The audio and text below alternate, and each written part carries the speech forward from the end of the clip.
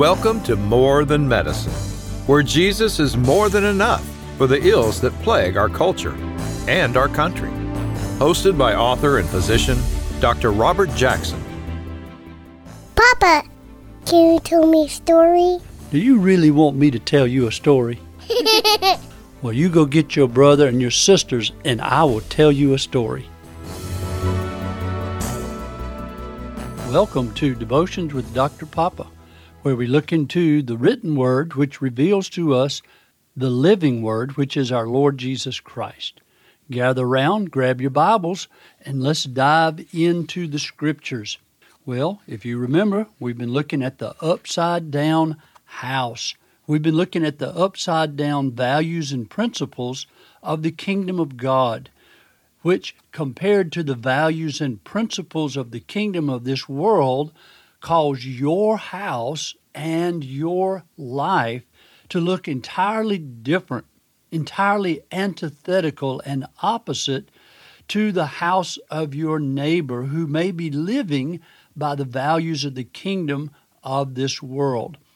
Well, I want to talk a little bit more today about conflicting worldviews when it comes to finances. In Matthew chapter 6, verse 19 through 21, we see a conflicting worldview. Jesus talks on the Sermon on the Mount about this whole idea of giving. In Matthew chapter 6, verse 19 through 21, Jesus says, "Do not store up for yourself treasures on earth where moth and rust destroy and where thieves break in and steal, but store up for yourselves treasure in heaven where neither moth nor rust destroy and where thieves do not break in or steal. For where your treasure is, there your heart will be also." My goodness, that's a kingdom of God perspective, isn't it? Now, let me compare that to the perspective of one of my patients. And this patient is deceased long ago, but he was a man who had 3 different wives over many years, and he had lots of children by 3 different wives, but he also had lots of lawyers, as he was constantly trying to engage lawyers to help him not have to give any of his money to any of his former wives or the children that he bore by those wives. And whenever I saw him in my medical office, he was always distressed by the amount of money he was spending on his lawyers and by the amount of money that he was having to fork over to his previous 2 wives. His whole attitude was get it while the getting's good. He was a very tight-fisted, greedy man. And what was interesting was that he was a churchgoer. And he laughed up his sleeve at those who gave to the church or to the poor or to missions. He was a churchgoer, and I say that because I recall very clearly him ridiculing our pastor when the pastor taught on tithing and giving. His kingdom of this world philosophy is get all you can all you get, sit on the lid, and poison the rest. The more I knew him, I realized that his philosophy was look out for yourself and let the rest sink. Well, you have to contrast that with the parable that Jesus taught about the rich man in Luke chapter 12, verses 16 through 21. And I wonder if this friend of mine, who was actually a very wealthy man, he had lots of property, he had lots of rental property, and he had accumulated a great deal of assets in his life, and he wasn't willing to share it with the poor, and he certainly wasn't willing to share it with his former wives or many of the children that he bore with those former wives. Well, one day when Jesus was teaching, a man came to him and says to him, he says, "Tell my brother to divide the family inheritance with me." And Jesus said to him, "Who appointed me a judge or arbitrator over you?" Then he looks at the whole crowd and he says, "Beware and be on your guard against every form of greed, for not even when one has an abundance Does his life consist of his possessions? Now, I wonder if my patient, who was a wealthy man, had ever heard Jesus say that. And then Jesus told a parable. The land of a rich man was very productive. And he began reasoning to himself, saying, "What shall I do, since I have no place to store my crops?" Then he said, "This is what I'll do. I'll tear down my barns and build larger ones, and there I will store all my grain and my goods. And I will say to my soul, 'Soul, you have many goods laid up for many years to come. Take your ease, eat, drink, and be merry.' But God said to him, 'You fool, this very night your soul is required of you, and now who will own what you have prepared?'" And that's a good question for all of us to ask ourselves. Who will own what we have stored up and saved for retirement when we're dead and gone? Think about that. Then Jesus concludes the parable by saying, "So is the man who stores up treasure for himself and is not rich toward God." Now there's a good question. What does it mean to be rich toward God? Now that's a message in itself. That's another question for another day. What does it mean to be rich toward God? I'm writing that down, and I'm going to save it for another day. And we're going to come back one day, and we're going to answer that very question. What does it mean to be rich toward God? But I encourage you to ponder that question and ask it yourself. What does it mean for me to be rich toward God? And I ask you, do you think my patient was rich toward God, this greedy, grasping, church-going man? Was he rich toward God when he wasn't willing to share any of his assets with his former wives or his former children? I don't think so. I don't think so at all. And in fact, Jesus in Matthew 16:26 asked a question. He said, "What does it profit a man if he gain the whole world, yet in the end he loses his own soul?" So let me ask you another question. What will a man give in exchange for his soul? Now, I didn't ask that question. Jesus asked that question. What will a man give in exchange for his soul? I read a discipleship book one time, and in the introduction to the book, the author of the book tells a story of graduating from college and going down to New Orleans to be entertained by a company that wanted to hire him. It was an import-export company. And they imported bananas from South America, brought them to New Orleans, they repackaged them and sold them all over the United States. And they spent a whole weekend showing him their enterprise. And on late Sunday afternoon, they brought him in. They showed him a package of benefits and salary and everything, and several executives sat with him. And after they explained the whole package to him, they looked at him and made this statement. They said, "Son, we're willing to hire you. This is your package." And he says, "We want you to understand that if you come to work for us, we want you to give your life in exchange for our bananas." Well, that didn't sit well with him at all, because he was a God-fearing Christian young man.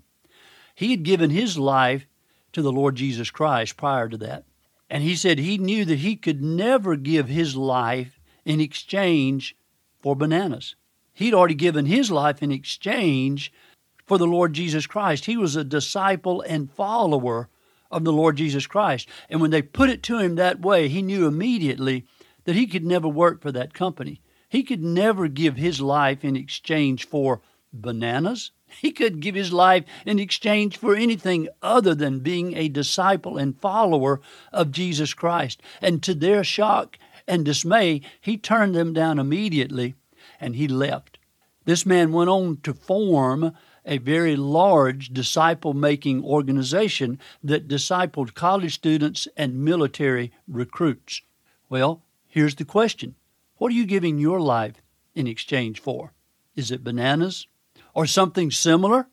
Or are you giving your life in exchange for making disciples, winning the lost, and building the kingdom of God? In Matthew 6 and verse 24, Jesus said that no man can serve two masters. We know that. You can't ride two horses. You can't serve two masters. You can't serve God and wealth. You have to make a choice.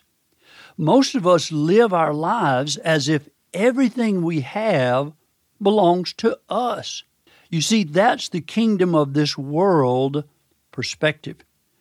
The kingdom of God perspective is that we are slaves in our master's house. We are stewards of his possessions. The parable of the talents makes so much more sense from the perspective of a steward in God's house, in God's kingdom. We don't own our time or our talents or our treasure. We merely invest it for our master, whom we both love and reverence. We want to present to him the greatest possible return on investment. The kingdom of God perspective is that everything we have belongs to him. It is God who gives us the possibility and the power to make wealth. God owns everything, the heavens and the earth and everything in it. And it all exists for his glory. And everything that I own, everything that I possess, everything that I'm able to create, I want it all to be used for the glory of God. The kingdom of this world perspective says, get all you can and hold on to it tightly. Now, for the last 2 weeks, I've had 15 of my 18 grandchildren in my home. And it has been a delightful 2 weeks. I just love those little grandchildren. I just could squeeze them till their eyeballs pop out. It's just so much fun. But these little grandchildren remind me of Daffy Duck. You remember the cartoon with Daffy Duck where he would grab a hold of things and he would just say, mine, mine, mine, mine, mine, mine. Well, some of my little grandchildren that are under 2 or 3 years of age, they're so territorial. They're so possessive of toys or food or other items, and I'll see them grab on with 2 fists, and they'll look at their other cousins, and they'll just say, mine, mine, mine. And it's just so funny. It's almost ludicrous. But let me tell you a secret. I see adults do the very same thing. Sometimes I see Christian adults do the very same thing. Now contrast that with the kingdom of God perspective, which says to you and me to hold on with a very light grasp, because we understand that what we have is not really ours, but it belongs to God. In Luke chapter 6 and verse 38, Jesus said that to give, and it will be given unto you, good measure, pressed down, shaken together, and running over shall men pour into your lap. Now let me ask you, does that make any sense to you? Is that logical by the world's principles, by the world's understanding? No, of course not. And you see, the challenge is for you and me is to not have a heart attach. Now, I didn't say heart attack. I said a heart attach. In other words, I don't want my heart to be attached to the things of this world, because the things of this world don't belong to me. They belong to God. And He wants me to keep the things of this world in circulation. He wants me to take the things that He gives to me, and He wants me to give them to the poor, to the needy, to the church, to charity, to missions. And He promises me that if I give them, that He's going to give me more so that I can keep it in circulation, that I can give more. Now, is that logical? Of course not. It's not logical. The values of the kingdom of God are not always logical. The principles of the kingdom of God are not always logical. For example, well, let me put it to you this way. This requires faith, which is the catalyst for all the upside-down principles in the kingdom of God. Now remember that. Park that on the sideline there, that it requires faith. That is the catalyst for all the upside-down principles in the kingdom of God. Now here's the example. I have patients who cohabit without marrying in order to obtain tax benefits. And I often ask them, I look at them and they look like they're reasonable, logical people. And I will say, why don't you marry? You've lived together. You're not going to leave each other, are you? And they'll say, no. And I'll say, well, why don't you get married? And they say, well, if we get married, we lose our tax benefits. And I said, don't you value the sanctity of marriage? And they'll say, of course, Dr. Jackson, we do, but we don't want to lose our tax benefits. You see, they have a choice. They can live together and enjoy the blessings of government, or they can marry and enjoy the blessing of God. Now, financially, enjoying the blessing of God doesn't make financial sense. This requires faith. Remember, that's the catalyst for the principles of the kingdom of God. This requires faith. It requires trusting that God honors those who obey Him. Giving to the church, giving to charity, giving to the poor, giving to missions, all requires faith in God's ability to honor your willingness to operate by kingdom values, even when it's not logical and doesn't make financial sense. You remember the story when Jesus was at the treasury in the temple, and he was watching the people come and give their money into the treasury box, and he saw the widow, the poor widow, come, and she gave 2 copper coins. We call it the widow's mite. And he looked at the disciples and he said that this woman has given more than all the rest. The disciples looked at each other perplexed because they'd seen the wealthy people come in and they'd obviously put in much larger sums of money. And then Jesus explained, and he said, these wealthy folks have given out of their excess, but this poor widow woman has given all that she had. Now, what was she going to buy bread with tomorrow? How was she going to live tomorrow? She gave everything that she had. Did that make any logical financial sense? Of course it did not. But you see, this woman understood Malachi chapter 3, verses 10 through 12, where God accused the Israelites of being God robbers, where they were not giving their tithe into God's storehouse. And God said to them, bring the whole tithe into the storehouse, so that there may be food in my house. And test me now in this, says the Lord of hosts, if I will not open for you the windows of heaven and pour out for you a blessing until it overflows. Now listen, throughout Scripture, God challenges the people not to test Him, except in this one matter. In the matter of finances, God challenges the people to test Him. He is willing for them to test Him by faith. And the same principle in the kingdom of God applies to you and me. Even though it may not be logical by the values and principles of the kingdom of this world, God says to you and me, test me. He says, give and it shall be given unto you. Good measure, pressed down, shaken together, shall men pour into your lap. You see, faith is the catalyst that makes all the principles of the kingdom of God function smoothly. Test me in this, is what God says. The widow, she understood that, and she was willing to test God. Are you willing to test God in the area of your finances by living, by being a regular, faithful, cheerful giver? I say cheerful because God loves a cheerful giver, not a begrudging giver. I advise my Christian friends to give the first fruits to God. That means you give to God before you pay any of your monthly expenses. That way you discharge your first financial highest priority first, and you trust God with all of the rest. You see, I don't want to get to heaven and have to explain to God that I couldn't give to Him or to the poor because my cable bill was too high. You catch my drift? All right. Well, those are the financial principles of an upside-down house.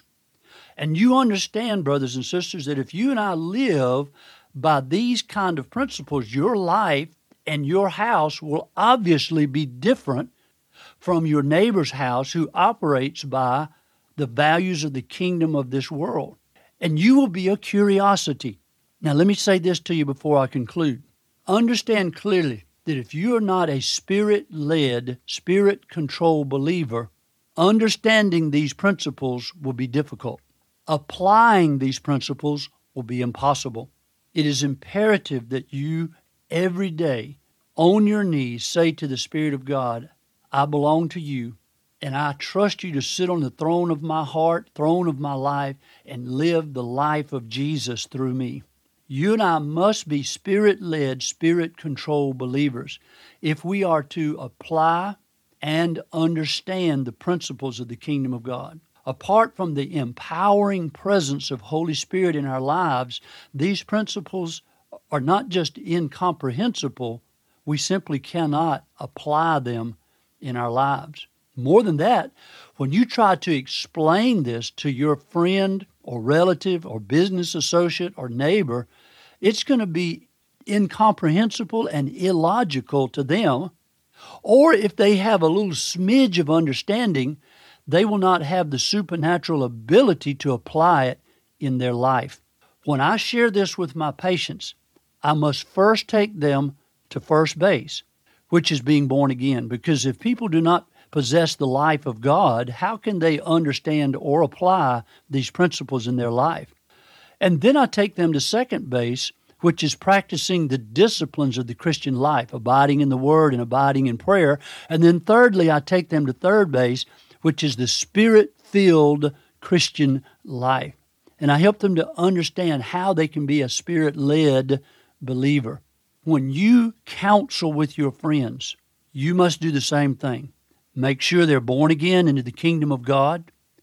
Make sure that they are abiding in the Word and abiding in prayer, and then help them understand the Spirit-led Christian life. For you see, the principles of the kingdom of God are incomprehensible and impossible to apply without being born again, without abiding in Jesus, abiding in the Word and in prayer, and number three, without being led and empowered by Holy Spirit. Now, if you want further information about those things, I would refer you to my second book, The Family Doctor Speaks, The Truth About Seed Planting, Equipping Believers for Evangelism. I have chapters devoted to each one of those first, second, and third base that I think will help you to not only instruct yourself, but make you competent to counsel with new believers and folks that may be your friends or relatives or neighbors that want to grow in the Christian life. If you go to Jackson Family Ministry, you can find where you can purchase one of those books. Well, our time is up. We'll be back next week, and we'll discuss a little bit further about the values of the kingdom of God as we talk about the upside-down house. Thank you for listening to this edition of More Than Medicine. For more information about the Jackson Family Ministry, Dr. Jackson's books, or to schedule a speaking engagement, go to their Facebook page, Instagram, or their webpage at jacksonfamilyministry.com. This podcast is produced by Bob Sloan Audio Production at bobsloan.com.